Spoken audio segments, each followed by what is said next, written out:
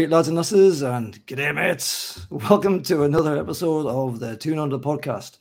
Don't know why I made that sound like a pirate. Joining me today to talk about the Arsenal game that we lost and the game coming up against Norwich is Mark over in Brisbane. How you doing, Mark? Good, thank you. Very good. And we also have a welcome return to Craig up in Sweaty Cairns. How's it going, Craig? Hi, Mark. Mate, yourself? Smashing. Thank you very much. Today we're going to be talking about the Arsenal defeat at the Emirates, followed by a preview of the Norwich game, which is coming up in little under a day and a half. Before we get into that, a little introduction from myself. So my name's Lee. I was born in Gateshead, but I actually grew up in Washington. And if you don't know where that is, it's basically in between Gateshead, where all the mint people are, and the dark place where no good ever happens. So in the middle of Washington, you normally have a split, 50-50, give or take, between the Newcastle Mags and others. And sometimes that's in between the families as well. So if you can hear a bit of a mongrel kind of accent going on here, that's why. I also have a bit of a rough throat because, as Mark will attest, we had a bit of a good time on Saturday with the meetup with all the Toon Army fans at the Pig and Whistle in Brisbane. A lot of shouting. My voice hasn't quite come back, so I do apologise about that. I'll do my best to get through this. So yeah, without further ado, let's get into part one, which is the Arsenal review.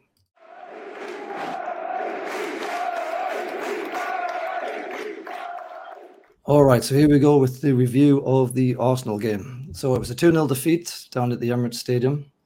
Probably not a huge surprise to anybody who follows us, especially not against Arsenal. I'm first going to go through the teams. So for Arsenal, they had Ramsdale in goal, Tomiyasu, White, Gabriel, Tavares, Saka, who was subbed on for Martinelli on 64 minutes, Partey, who was subbed for Elneny on 85 minutes, Lokonga, Smith Rowe, Odegaard, and Aubameyang, who was subbed for Lacazette on 76.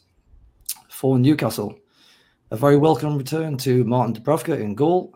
Then we had Kraft, Shaw, Lascelles, Fraser, Willock, Shelvey, who was subbed for Hayden on 89 minutes, Ritchie, who was subbed for Almiron on 67 minutes, Joe Ellington, however you want to say that, who was subbed for Murphy on 67 minutes, Wilson, and Alan Saint-Maximin. So, first of all, Mark, I would like to know if you can talk about the formation of that team. Over to you. Cheers. I think anyone's guess is as good as anyone else's in this stage. I know when we were at the pub and we saw the team sheet come out, it was up to debate what we're actually going to be playing. Was it a 3-4-3? Were we playing a 4-4-2? I think other people in other avenues around the club have suggested it was a 4-4-2, but that to me is a little worrying if we end up playing it kind of looked like Kraft was playing as a right of a back three. If he was playing right back, then he was nowhere to be found at right back for most of the game. But then again, if you're playing Fraser as a right wing back, that also doesn't quite add up. And it also means that Ritchie would have been playing as an out-and-out left back, and defending isn't his strong suit. And if you're taking away the fact that he can actually bomb forward, I think we're actually asking for trouble. The overall defensive formation was not overly clear, I think, for most of us. One thing that, and again, if we're playing 4-4-2, it sort of comes back to, well, what's happening with the Saint-Maximin and Joe Linton and Wilson front three? Does that now come down to Callum Wilson up on his own, which it kind of looked like for a lot of the game? But yeah, it didn't sort of sit with any known formation or known player choices within that formation for me, and it was a very, very confused lineup, and I think it kind of showed in the display from the players as well. Yeah, it's interesting. I mean, I actually saw a quote from Howe just about 15 minutes ago. He was busy doing his meet with the press, and he said that they haven't came in to the club and ripped up everything that the team was doing before, because that would give the players too much information. We have to take things step by step, drip feed in what we want the team to deliver. Some areas are improving, others still need to. But if you ask me, nothing's substantially changed. I mean, that second half performance to me was like a Bruce team through and through. I mean, it was really disappointing. And the confusion around the formation is a common theme this season, especially. For me, it was very confused. I think, as you said, it looked like it had Bruce written all over it. It was very much everyone sitting deep. We tracked back and we sat deeper and deeper the more the game went on, yet still somehow managed to leave gaps at the back. What was actually weird though was if you look at the way, I mean, obviously Howe wasn't there for a lot of it. He's been off with COVID, so he hasn't had the chance to spend on the training ground. So I was actually going through this today, and I was wondering, is it just because he hasn't been able to have some hands-on with the players? Is it because it's been left back to Jones to kind of try and pull the players together, and it's kind of just been lost in translation? So yeah, is it just that Howe came in too late and it was a bit of a mishmash of information and the players didn't understand what they were doing? So yeah, there's a lot of factors there. So I mean, it is Arsenal. We have to remember we're going away to Arsenal. We haven't won there for God knows how long, and it was never going to be an easy place to go. So I understand the slightly more defensive approach, but at the same time, it wasn't kind of the radical change that I think we were all hoping to see in terms of the play style and the formations going forward with Howe. So yeah, it's up to anyone who's basically been running the script for this particular game. Yeah, and let's talk about this team. So obviously Dubravka was what we all discussed what we thought the teams were going to be before the game, and we all kind of expected Dubravka to come in. I kind of made the point that if he drops Darlow, that might just destroy his confidence altogether. Keepers are they're always discussed keepers as being these kind of guys who, as soon as you drop them, that's him shot for ages. But no, he brought in Dubravka, so that was good. But then Emil Kraft, I mean, I don't know if it's just me, but what does anybody see in Emil Kraft? Over to you, Mark. I don't understand what Emil Kraft's doing in the side over Manquillo, certainly. So unless there's like some fitness issue or injury issue that we don't know about and they're trying to keep him back, I don't know. But the big thing for me is, as I said, it looked to me like there was a back three where Kraft was playing in that back three. And when the wing backs were pushing forward, it was nobody was actually moving either side to cover the gaps. Obviously, Dubravka back in goal for me was a no-brainer after the Brentford game. I understand the feeling of, well, Darlow's made a couple of mistakes. Do we actually drop him, ruin his confidence forever? But to me, it looked like his confidence was just shaky because he was aware that Dubravka was standing in the wings waiting to come in anyway. And you just can't have that sort of second guessing everything he was doing on the pitch, not being frightened to come out and collect the ball. For me, Dubravka was a no-brainer. And what we discussed on Saturday night as well with a few of the fans was nobody thinks twice if your top goal scorer comes fit and he's straight back in the side. So I don't understand why it's different if you've got your clear number one goalkeeper back fit. Why isn't he straight back in the side? That's a good question. It's a good question. I think the rest of the team more or less picked itself. You had Shaw, Lascelles, Fraser, Willock. Willock maybe a bit of a surprise against his old team. Shelvey, no Hayden to start with, which I thought was a bit of a surprise, actually. Ritchie didn't start with Almiron, which we probably could have used with the pace. Joe Linton and Wilson, and then St. Maximin. So anything else standing out for you in that? I think, for me, Willock's performances since he's joined us on his permanent deal have not quite hit the heights that we expected them to. And saying that, I don't think anybody was expecting him to replicate the form that he had last season for such a young player. But to me, he looks like he's... And I remember people last season on Twitter saying that, he wasn't sort of comfortable on the ball as he should be for playing in a central midfield role. And he was really benefiting from being in that more progressed, sort of advanced, sort of attacking midfielder role. And to me, he kind of needs to be in that sort of just behind the striker role to get the most out of him, because I don't see him as a true box-to-box midfielder. I think he is more of an attacking midfielder to like sort of run on late to the ball or cross over with the forwards, which kind of then gets a conundrum of, if we're not playing the formation that has that player, then what does he offer? And at the moment, I'm not seeing a lot from him. If we do play something, I mean, I know a lot of us have sort of bandied about the whole 4-2-3-1 formation, which would have that more attacking, sort of more advanced midfielder just behind Wilson. I think that would probably benefit him. But then you look at that and you're sort of thinking, well, that's Almiron as well. So we've now kind of end up with these players that all want to fit into the same position. Who do you pick? So for me, yeah, Almiron not being sort of around does kind of like strike me as a little bit weird. Hayden, I would have thought would have been in against Arsenal just to kind of try and shore up that midfield and put himself about. But again, it's that, you know, we've got a lot of players, we've got a lot of gaps in the squad, and Howe at the moment is trying to make the most of filling those gaps with what he's got until he can sort of bring some more bodies in. Yeah. Craig, anything you want to bring in there, mate?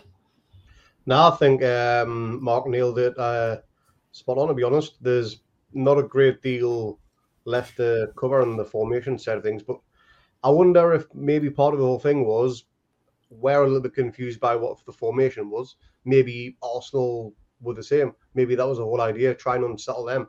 They don't know what type of formation we're going to play. Clearly didn't work, obviously, but we've got players playing out of position. We'll do a 4-3-4-3, 3-5-2, whatever, depending on whether we're attacking, defending, whichever way they're going to be. But I don't know. It was confusing. It probably unsettled a few players, not knowing where they should be certain times. And I think the biggest culprit for that was probably Matt Ritchie. He looked so uncomfortable in that game, not knowing where he should be, certain point of the game or whatever. But he's playing out of position, so we're kind of asking him to do anything more than that. He's playing his best, just his best isn't good enough at the minute. Fair enough. Yep. All right. Thanks for that. So I'm going to move on to the main events now in the game, where we can discuss each of these as we go through. Should only be about a dozen or so. So really nothing much happened in the first 15 minutes until there was a lovely cross-field cross from, I forget who, to Saka. And he managed to run onto it, slid in, and it kind of hit the side of his foot possibly, and kind of went to the wide edge of the goal. So pretty close, but not that close. The thing for me about that, and you've just touched on it, Craig, was that Ritchie was caught absolutely flat-footed. If you watch the video, he's kind of looking around like this, and he's sort of forgotten that Saka's kind of over here somewhere. He's like over here, and he's over here. And Saka's down there, and he just runs behind him. Could have easily been a goal down 15 minutes there. So the warning signs were already starting to come along. And then on 19 minutes, there was a relatively comfortable Dubravka save from Odegaard. It was a free kick that was given away by Willock, probably about 25 yards out from goal. And this is something I want to ask you, lads. I don't know about you, but for as long as I can remember now, what's really annoyed me about goalkeepers when they have a save that is kind of like here, is that instead of just catching the ball, they palm it away. And this was a case in point because he actually palmed the ball away, but the ball was kept alive. So it didn't push it out to the side. It wasn't a set piece. He didn't catch it, obviously. You kind of just pushed it to the side. The ball was kept alive. And eventually we managed to clear. But there was an opportunity to catch there and he didn't. Is it just me, or do goalkeepers not catch balls anymore? It wouldn't surprise me if it's a coaching thing these days, and they're playing for the new balls that are lighter. They swerve in the air, so there could be that factor in play where, you know, if they're going to catch it and it sort of dips a bit at the last minute, they're more likely to drop it at their feet, which is an easier chance to go. So they're probably taught to, like, you know, they're probably told and trained to punch everything away as much as they can. But obviously you want them to be punching it way away or hitting it over the crossbar so they can get a corner. So yeah, it's the only thing I can think of. Craig? Yeah, same thing. The balls do move a lot more than what they used to. And every now and again, you'll see a howler where the keeper tries to catch it. He fumbles it. He'll either go to his side or he'll pass it back into the first row of attack and then it's a tap in. I think David De Gea has been quite susceptible to them for a few games the last season or so. So I get it, the fact he's trying to palm it away, but straight back into open play. At least try and maybe aim for, I don't know, corner flag somewhere where it nullifies the play slightly at least. But straight back into the box or wherever, not good enough. Yeah, I agree. And it wasn't the first time in that game either. We'll come on to the other one soon enough. So moving on, 25 minutes, there was a handball claim. It's probably the first bit of excitement for Newcastle fans. So we had St. Maxi down our left, made a bit of space for himself behind Tomiyasu, got to the byline, went across. Tomiyasu were tracked with him. And as Maxis went to kick the ball, Tomiyasu has slid in, and the ball has hit his back and then hit his arm, and the balls went out of play. Now, I remember in the pub, the whole pub screaming like absolute crazy that was a penalty. Well, at least the Newcastle contingent was anyway. I'm sat there kind of shaking my head because I thought I could see straight away that it actually the guy wasn't even looking at the ball. Some fella came across and asked why there wasn't that penalty, and that's basically what I told him. But what were your thoughts on that? Because there was a rule, I don't know if it's going on this season or not, but there was a rule that said even if it's accidental, if it stops the potential for a goal, then it has to be given a penalty. I don't know if they've changed that this season or what, but what do you reckon, Mark? I think that rule's kind of been brushed under the table, so to speak, or brushed under the carpet. I think it got a lot of harsh criticism, and rightly so in my book. I think it was a really stupid rule. I mean, you could basically just kick the ball at somebody and it comes off their arm and they've not done anything intentional, and they were giving penalties left, right and center for it. And I think it was deciding far too many games, and I actually think they've dropped that rule, whether or not officially, but they're definitely not calling them as much as they used to. Yeah. Craig? Yeah, same thing. I remember last season when we were playing Spurs away and we got that, I think, a 94th minute penalty. There was a long ball into the box. Andy Carroll headed it down, and it came off Eric Dyer's hand, I think it was, and he knew nothing about it. Total freak accident. Yet you're given a penalty, and somehow we got a shithouse point from another Bruce display. But yeah, we definitely didn't deserve that, and it was really harsh. And I think the refs now, they're using a bit more common sense. He could have went to the VAR to take a look at it, but his arm was in a natural position. He couldn't have stopped it. He didn't move his arm towards the ball or anything like that. It was just a freak thing that happened. But I don't think it was a penalty. Would have been harsh if it was given. Yeah. To me, those ones always come down to if that was given against us. Yes, we've all seen them given. If that was given against us, we'd be really pissed off. Agree, yeah, you're right. Yeah. I'm already pissed off. So we all agree that wasn't a penalty then? No. Yeah.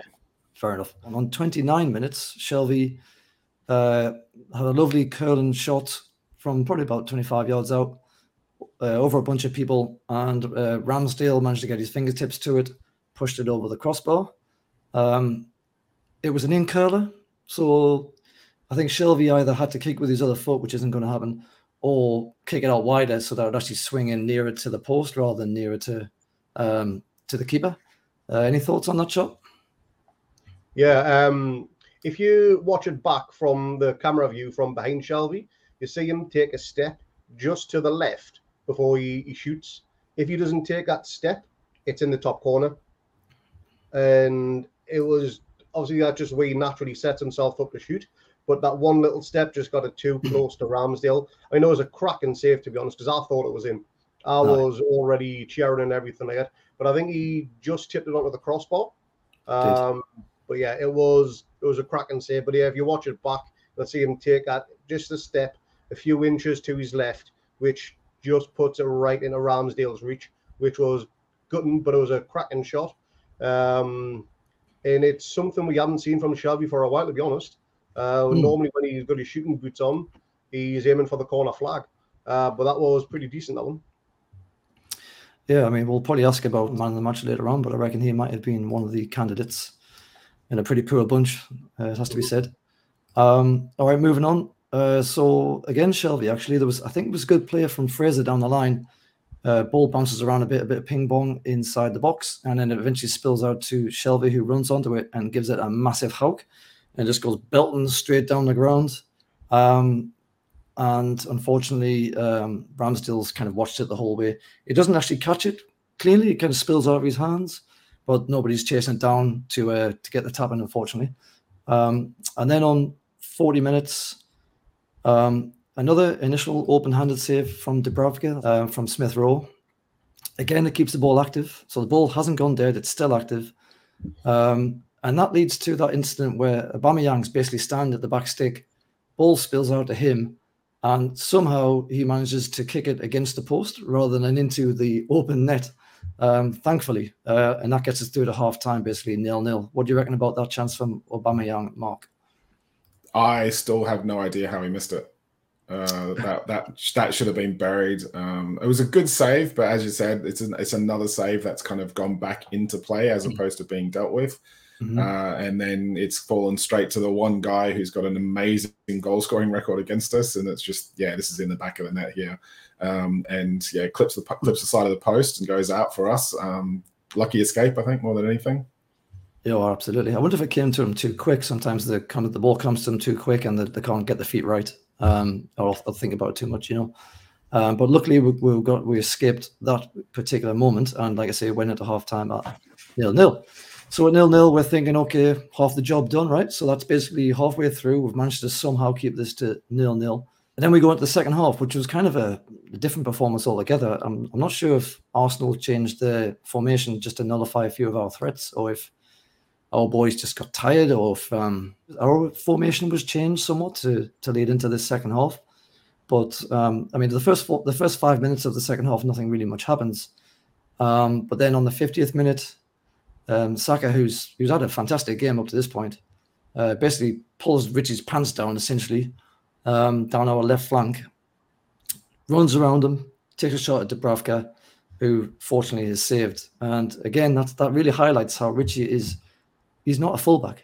I don't know why he keeps playing that position. Maybe it's just because we haven't got the personnel, or Eddie Howe isn't quite sure who should be in that position. Yeah, I think, for me, Jamal Lewis needs to get some time, and maybe it's just that he hasn't had the game time at the moment. He used to be a cross-country runner or something, so I can't imagine that he's one of the most unfit players in our squad. For me, you've got to get him in as a proper left back to play in that position for us. Playing Matt Ritchie as a wing back is slightly different because you're kind of basing that decision on him being able to get forward and deliver the ball and get involved with the play going forward. But in terms of just playing, as I said, if it was a back four, why Matt Ritchie at left back as a proper out and out left back as a defender just doesn't make any sense to me. Craig? Yeah, I think part of Matt Ritchie's inclusion in the squad, especially in the defence side of it, is he's a talker. He never shuts up. He's always shouting. So maybe the kind of leaning on his leadership qualities, maybe too much, to be honest. Because Lascelles, he's not a very vocal captain from what I've seen. And maybe they're trying to get Ritchie to lead the line a little, which is a horrendous idea when you think about it. I wouldn't get to lead a conga at the minute, let alone a defence line. But I don't know, maybe there's just something about it. Lewis, towards the end of last season, there was a few glimpses of what he could do. But I think he started very, very weak. I don't know. There's just something underlying in that squad. Why we're two best sided defenders, left back and right back, aren't getting the game time. I know Dummett's out injured and he's waiting to see a specialist, whatever, but he would be my preferred choice, given the option, Dummett. I know he gets a lot of stick, but he is quite solid. But, we'll touch on it later on, but Lewis has to come into the frame for the next game due to Ritchie now being suspended, thank God. Yeah, exactly. Yeah, Paul Dummett, he's much maligned. There was a time when he was really unreliable, and then I think Rafa must have kicked him into shape or something, and then he actually became really good. And then he got injured quite a lot. And I mean, how long has he been injured for now? It's been 2-3 seasons now, just off and on. He's hardly played a game. Can anyone remember how old he is? Because he surely must be near retirement. Oh, he's got to be sort of 30-ish or something. Got to be, yeah. His time, contract's up in the summer as well, I think. Yeah, it is. Well, it'll be interesting to see what happens there then. All right, well, moving on. So the very next bit of action was only 6 minutes later, and that was the goal, unfortunately, from Saka. Again, Really having a good go at our fullbacks and our defence. In this occasion, he played a bit of a 1-2 triangle with one of his other guys. Basically, got around the defence and actually shot across the face of Dubravka. I think it went under his leg, his trailing leg. All the while, Lascelles is out there in the middle of the park, kind of waving to his mother in the stands, having a cup of tea. When he should have been really tracking back and clearing up some of that space. But that whole triangle move that got around the defence was really kind of the responsibility of Fraser. He was tight to the guy who passed to Saka, but then he kind of switched off, wandered off a little bit, turned around, realised he left this ginormous gaping hole, tried to close it down, but by then it was obviously too late and they went 1-0 up. And I think you'd have to say that it was probably a fair scoreline at this point. Yeah, I'd say that was probably fair. I mean, I saw on social media the pictures of Lascelles in an acre of space pointing over to the line of when Saka was coming in. And it was just like, well, why aren't you going over there to close that space down? You're sitting there not taking any responsibility. It's like, yes, we know that's your position, but there needs to be more flexibility and needs to be more awareness in that back line. And I think that's where we keep falling down, is that everybody's kind of got their position, they've got their role, but they don't seem to kind of slot in to cover other people when they get either dragged out of position or someone bombs up to try and join in on the offensive side. Nobody slides over to kind of fill that gap. And so there's always these gaps that are appearing. And then I saw the other picture when there was like the back four was like at a diagonal, sort of from about the halfway line to the left back spot. And it was just, you're just asking for trouble leaving those sorts of gaps and that sort of defensive mentality. Yeah, absolutely. I think that was the Martinelli goal that you're talking about there with the diagonal line. Craig, do you want to say anything about that first goal? I think they got a little bit lucky with the ricochet. I think it was Shelvey and Willock who were trying to close them down on the edge of the box, but it just pinged through them. But you're absolutely right about Lascelles. His positioning was terrible. It looked like he was ready to start the beginning of the YMCA or anything like that, the way he had his hands up. He's 5 or 6 strides away from pushing the player out wide, maybe getting a tackle in, putting in a block or something, anything, but, just trying to claim offside. And I think if you look at the other angle as well, I think Richie was playing him on by a good 5 or 6 feet anyway, so he was nowhere near being offside, so it was a crap ball from themselves, crap decision, but that's what he does. He makes terrible decisions, almost Stevie Taylor bad decisions. All right, let's not say things we can't take back. Do you think Dubravka could have done better? Yes, he could have maybe got off his line a little bit quicker, but maybe he was expecting Lascelles to close him down. Yeah, he definitely could have. But I mean, you got to remember though, Dubravka hasn't played that much football, and he didn't really play much against Malta. I mean, it was a 6-0 win. You wouldn't have seen much action. So you would have just literally been a spectator in that game. So maybe there's a little bit of rust there. Who knows? Yeah, fair enough. So moving on from the goal, on 64 minutes, we had our second penalty claim, if you can call it that. So on this occasion, there was a through ball to Wilson, who was running towards goal. And it was Tavares, I think, who, if that's how you pronounce it, who was alongside him. And fair to say he got a little bit of a nudge, did Wilson? And he went down like a sack of tatties. No penalty was given, obviously. And in my opinion, it wasn't a penalty either. What do you reckon, Mark? It's another one of those where we've seen them given. The cynic in us all as Newcastle fans would probably think if that was an Arsenal player going over, then it probably would have been given. But yeah, it's going to be soft. And it's another one of those where it could be given, but if that was given against you, you'd kind of be a little bit upset about it. So no penalty. Craig, your thoughts? Nah, I don't think it was a penalty. I don't think we'd even be given a free kick anywhere else on the pitch. We're just a classic shoulder-to-shoulder tackle. Nothing in it at all. I think something I didn't even touch on earlier on, to be honest. I think it was in the first half where Odegaard, he literally wrestles Share to the floor in the box. It went to VAR, but they didn't even bother reviewing it. And at half-time, Ian Wright and Shearer, they both said blatant penalty, but nothing was given for it. So there's 3 potential shouts, but I think only one of them should have been. Wilson did go down a little bit easy. which I'm not saying he took a dive because there's definitely contact there. But I think he still maybe could have got a shot away, even if it was just a tame one at least. Yeah, I think he went looking for that dive, to be honest. It was probably the easier option than trying to kick the ball at the goal. I think Eddie Howe himself said he was surprised he went down so easy instead of taking a shot at the goal. But yeah, so we all agree it wasn't a penalty. Fair enough. So moving on, unfortunately, so straight from that incident, actually, the goalkeeper launches it up the wing. It's Martinelli, and he's just came on for Saka. So Saka ran out of gas, I guess. And he'd been brilliant all game, in fairness. And the ball was lobbed from the wing into Martinelli, who had kind of managed to maneuver himself behind our defence. And he's watching the ball coming over the top of him from his shoulder. He's watching it the whole time, never takes his eyes off it. Looks down, basically side foot volleys it essentially into the goal past Dubravka's face, pretty much. I mean, it's a lovely goal if you look at it on the telly.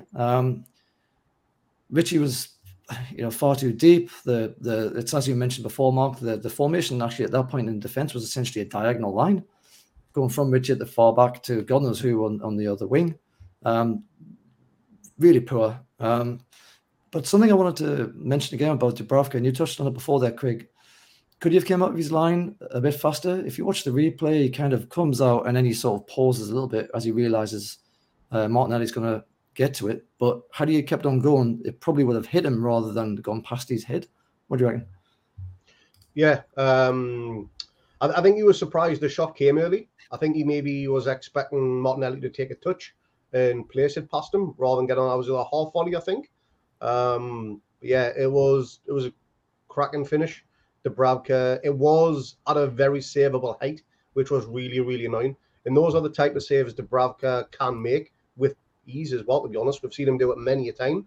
But again, getting back to maybe that little bit of rust from playing a competitive game, maybe that's a little sign of it there. But yeah, it was a savable shot, but not taking anything away from the goal because it was cracking vision, cracking ball watching, and then he just done what he does best, finished it nicely. Anything to add to that, Mark? No, that sums it up. Bit of a shoddy defence, but yeah, take nothing away from the strike. Really good finish. I mean, Dubravka may have come out for it, but as Craig said, he probably wasn't expecting it to be taken quite that quickly. So he's probably kind of come out, realised, oh well, if I sort of hang back, maybe I can get onto it. But yeah, take nothing away from a really top class finish. Yeah, no, it was a beautiful finish. So just 2 minutes later, so we're already 2-0 down. 2 minutes later, there's an incident where Shelvey and Miggy almost kind of get in each other's way, but Shelvey manages to get a shot off towards goal. Again, it's about 30 yards out. We did a lot of shooting from well outside the box, unfortunately. Gets a shot away, unfortunately, again, straight into Ramsdale's hands. And then aside from that, and one more incident on the 88th minute, where there's a long ball all the way down the line to Martinelli again. And this is when Lascelles kind of introduces Martinelli to his shoulder a little bit. There was a suspicion that it might have been to the face, or if it was just a shoulder barge. Nothing's given. The crowd were up in arms, as you might imagine. As we said before, we didn't get ours against Wilson, so do you think this was just a case, Craig, of the referee evening up situation? I think, again, he made the right call. I don't think it was a case of mucked up on the first, so I've got to try and balance it out with this one. Again, it was just a classic shoulder-to-shoulder challenge. Lascelles is a far bigger player than Martinelli, so he's always got that physical presence. And I wouldn't want to go for a shoulder challenge with him because he's going to knock me for 6. And that's basically what he done there. But I also think, just like Wilson played on the contact earlier on, I think Martinelli played on this contact as well. He was rolling around the floor like he'd been hit by a sniper. Well, I mean, he is Brazilian, so. But yeah, I don't know. He made mountain out of a molehill, but it was definitely not a penalty. But VAR did check this one apparently a lot more than what they checked for the Wilson one. Took a good 2-3 minutes or so, but yeah, right call. Yeah, agree. And Mark? Yeah, I think the one thing that all we always as fans ask for is consistency with the refereeing. We want consistency from game to game, but certainly within the same game, and I think that's what we got. So quite happy that both of them were waved away. Yep, agreed. All right, well, as I said, that was basically the end of the game. So we ended 2-0 down, another 2 goals added to the goal difference, which is wonderful. We had 2 bookings. That was Matt Ritchie and Lascelles, who now both miss Norwich, and I think there'll be a few of us who are quite happy about that, quite frankly. I mean, Ritchie was he was all over the place today. He's not meant to be in that position. Saka had him all over the place. He won't be at the next game. Lascelles, because he's the captain, probably as much as anything else, I'd imagine that he's always the kind of first name on the sheet. But I think any Newcastle fan would tell you that Lascelles hasn't really been at the races this season at times either. Mark, what do you reckon about those suspensions? And do you think that's going to be a problem, or do you think we've got the personnel to come in and fill the hole? I think one thing we've all been asking for is where Freddy Fernandez is. And so at least now there's no excuse why we can't see him in that squad. If he's not, then I think we all need to start asking questions what he's done behind the scenes. I think there's some issues that he's the mole from last season. But realistically, yeah, he needs to come in, and I don't think that's a bad thing. I'm one of Lascelles' fans, not because I think he's a good player. I think he's actually not anywhere close to being our best defender, but we seem to be more organised when he's in the squad. But this season, he hasn't been at that level, and obviously the organisation isn't there either. So, maybe it's time for a break, and it might actually do him some good just to get some time out. Ritchie against a pacey player like Saka was never going to be even remotely in contention for an out-and-out pure defensive display. But, it now frees up that possibility where we might see Jamal Lewis come in. I'm keen to see that. I think Lewis is probably going to be better going forward long-term. And is an actual left back. So, why not? We'll see how they go. I'm actually not overly disappointed. I think there are more crucial players that we could be missing that we would struggle to replace a lot more than those two, certainly. Yeah, I agree. I think Fernandez is probably the best defender at the club right now. It's really strange how he's not getting a game. I still can't believe we got rid of Florian Lejeune, but anyway. Craig, what do you reckon about those two? Yeah. I think the bookings were justified, first of all. There were yellow card offences, so there's no arguments with that one. Ritchie is probably going to be the one who is the easiest to replace. Just stick a natural defender in there in terms of Lewis. And I think Lewis will relish maybe playing against his former club as well. Everybody always likes to prove a point against your previous employer. And going into the central of defence, if you're working on, say, a flat back four, I would have Manquillo on the right, go with Sean Fernandez in the middle and Lewis on the left. I think that is probably maybe our strongest back four on paper. Be interesting to see how we'll line up on Wednesday morning, but that's what I would go with. Sure. Yeah. Okay. Anything to add to that, Mark? No, I totally agree. Yep, cool. All right. So the stats just very quickly at the end there. We had Arsenal had 66 possession to our 34%. No real surprise. They had 24 shots at goal. We had 9, but they only had 6 on target, and we had 5. So kind of balanced out in the end. And there was 4 corners each. So that was basically the review of the game. Pretty disappointing. I think you could say that the second half was particularly disappointing. I'm going to ask Mark first. Who is your man of the match? Good luck. Yeah, not the easiest decision. I have to say Shelvey. I thought he followed up his display against Brentford. He looks like a player reborn at the moment under Howe. He seems to have had that bit of confidence injected into him, and he was a bit of a threat all day. He did seem to want to try and get that link-up play. I think there was a lot of players around him who really struggled, which probably didn't help him either.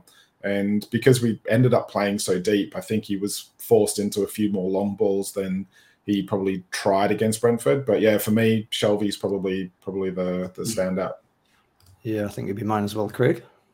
Yeah, agreed. I think it's Shelvey across all 3, which is very strange, to be honest, because consistency is something we're not really used to with Shelvey. It's a case of maybe 1 in every 10 games he'll pull out a blinder, if that. But if he can get back to doing what he does best, then we will start picking up points when, hopefully, you get the Norwich game. But yeah, he's definitely man of the match. No complaints from him. Yeah, great. So still a role for Shelby, it seems. Who would have thought? All right, I think that will do for the end of part 1. So come on back for part 2 when we will talk about Norwich.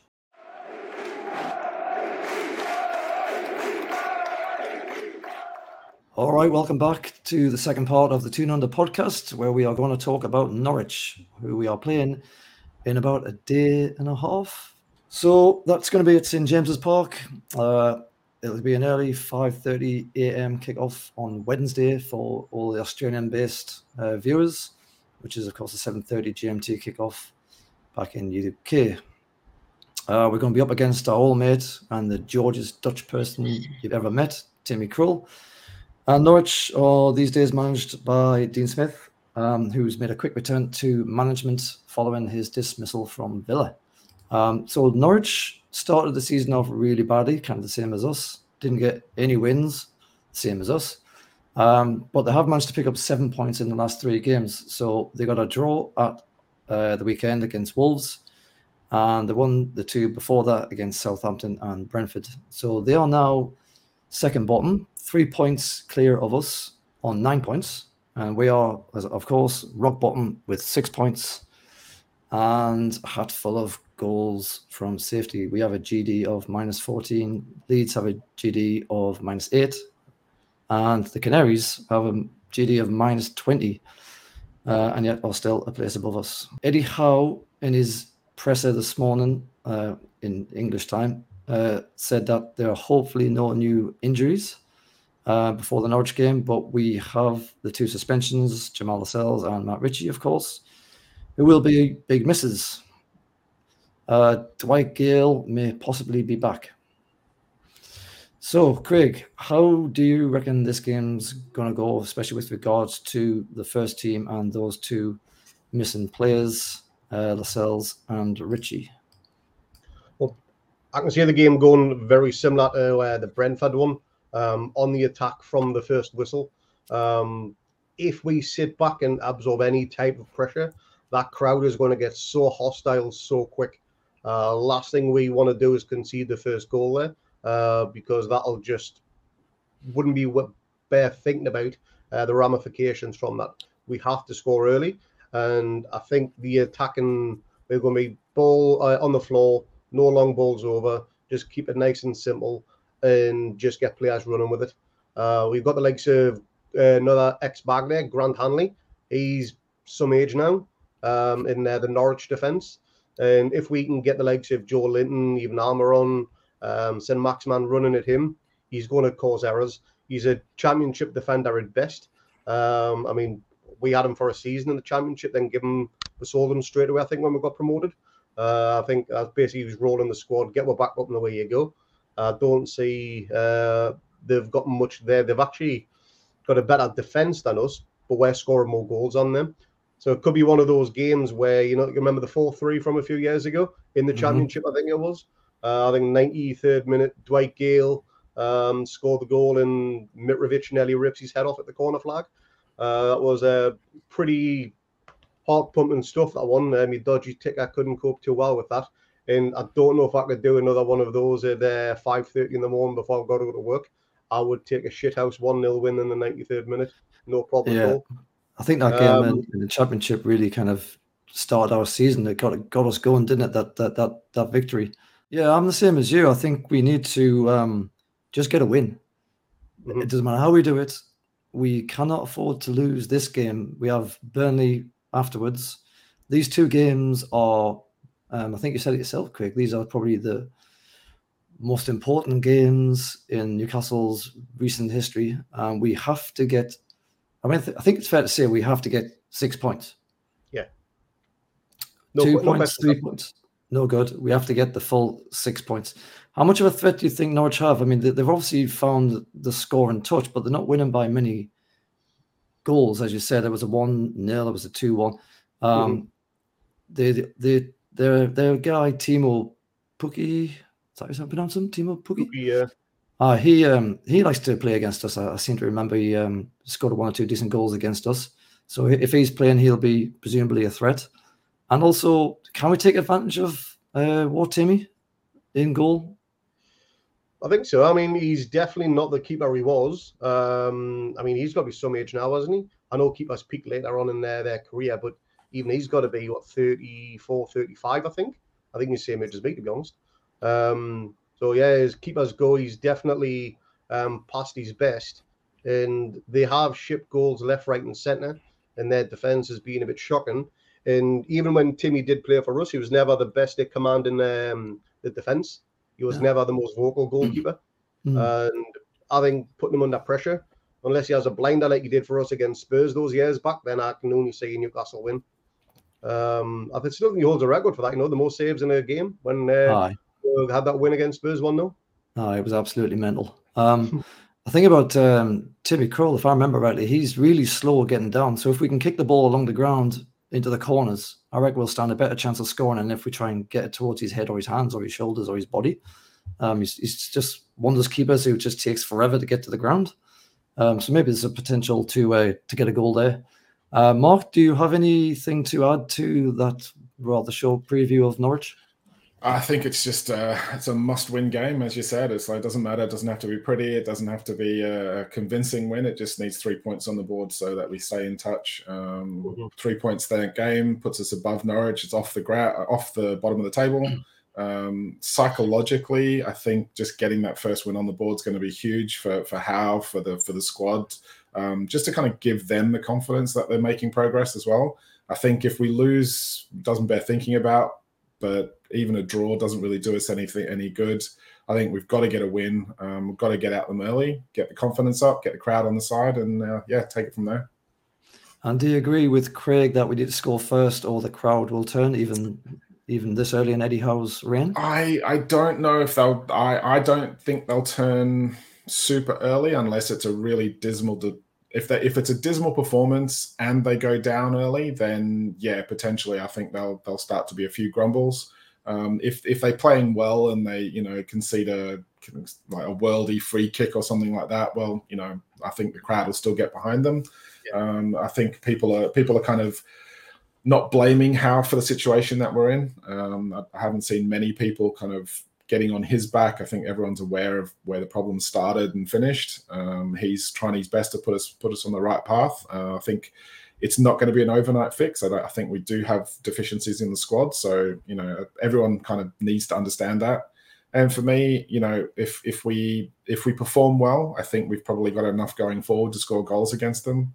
We just need to take advantage of the opportunities we get.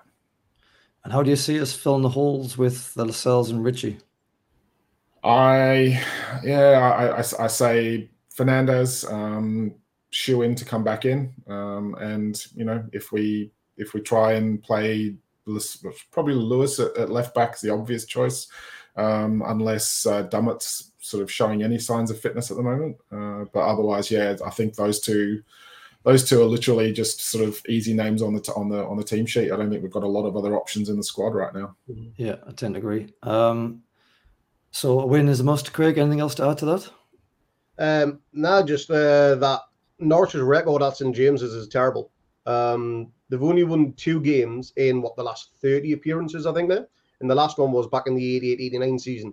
So if you look at our record down at the Emirates, that's awful, but theirs is even worse at our place. And we played them quite a lot over the good few years or so, whether it be in the Championship, the Premier League, or whatever. And our win record is very, very good against them. But there's going to be a lot of pressure on all the players, both Newcastle and Norwich side, to be honest. I think a win is a lot more important for us than it is for Norwich. They may sit back and try and park the bus and be happy with a point, but we have to go for that win. It's so vital. 3 points is the only result that we can think of. We can't even contemplate think about getting a point. Yeah, I agree. I mean, if they come and park the bus, we're kind of stuffed already because we're not a team that breaks down other teams who park the bus. We've never been particularly successful at it. But anyway, let's see how it goes. Craig, you're already on the main view. So what are your score predictions for the Norwich game? 3-1 Newcastle win. Lovely. Take that, Mark. I'm going for 2-1. I think Norwich will sit back for a bit and try and soak up pressure. So, but I think we'll probably have enough. 2-1. 2-1. Yeah, I will go for a. I never even thought about this. I think I will go for a 1-0 Newcastle win. I think it's going to be a tight game. I don't think it'll be open flowing football like we saw at Brentford. I think it's going to be probably what Craig says. Park the bus. We're going to have to try and break them down. Might be a penalty. Might be a stroke of genius. Might be a deflection off an arse. I don't really care as long as it goes in. I reckon it's going to be a 1-0. All right. Well, that will do for the preview of Norwich. There's only a few things left to say, actually. So, first of all, happy birthday to Eddie Howe. It's his 44th, I think it is, birthday today. So, happy birthday to him. A quick reminder that we are going to be doing a Norwich review later in the week. So, that'll be with Jack, Bobby, and our very own Andy Carroll lookalike, Dimitri. So please tune in for that. And please also subscribe, comment, like, share us if you can. If you would, that would be great. Especially if you have any questions for us. If you'd like us to answer any questions that you may have, please stick them in the comments. We have one or two that will be touched upon in the next podcast. So, yeah, please keep those coming. All that remains to be said is a goodbye from me and a goodbye from the lads. Goodbye, lads. Cheers. Hello, lads. Cheers.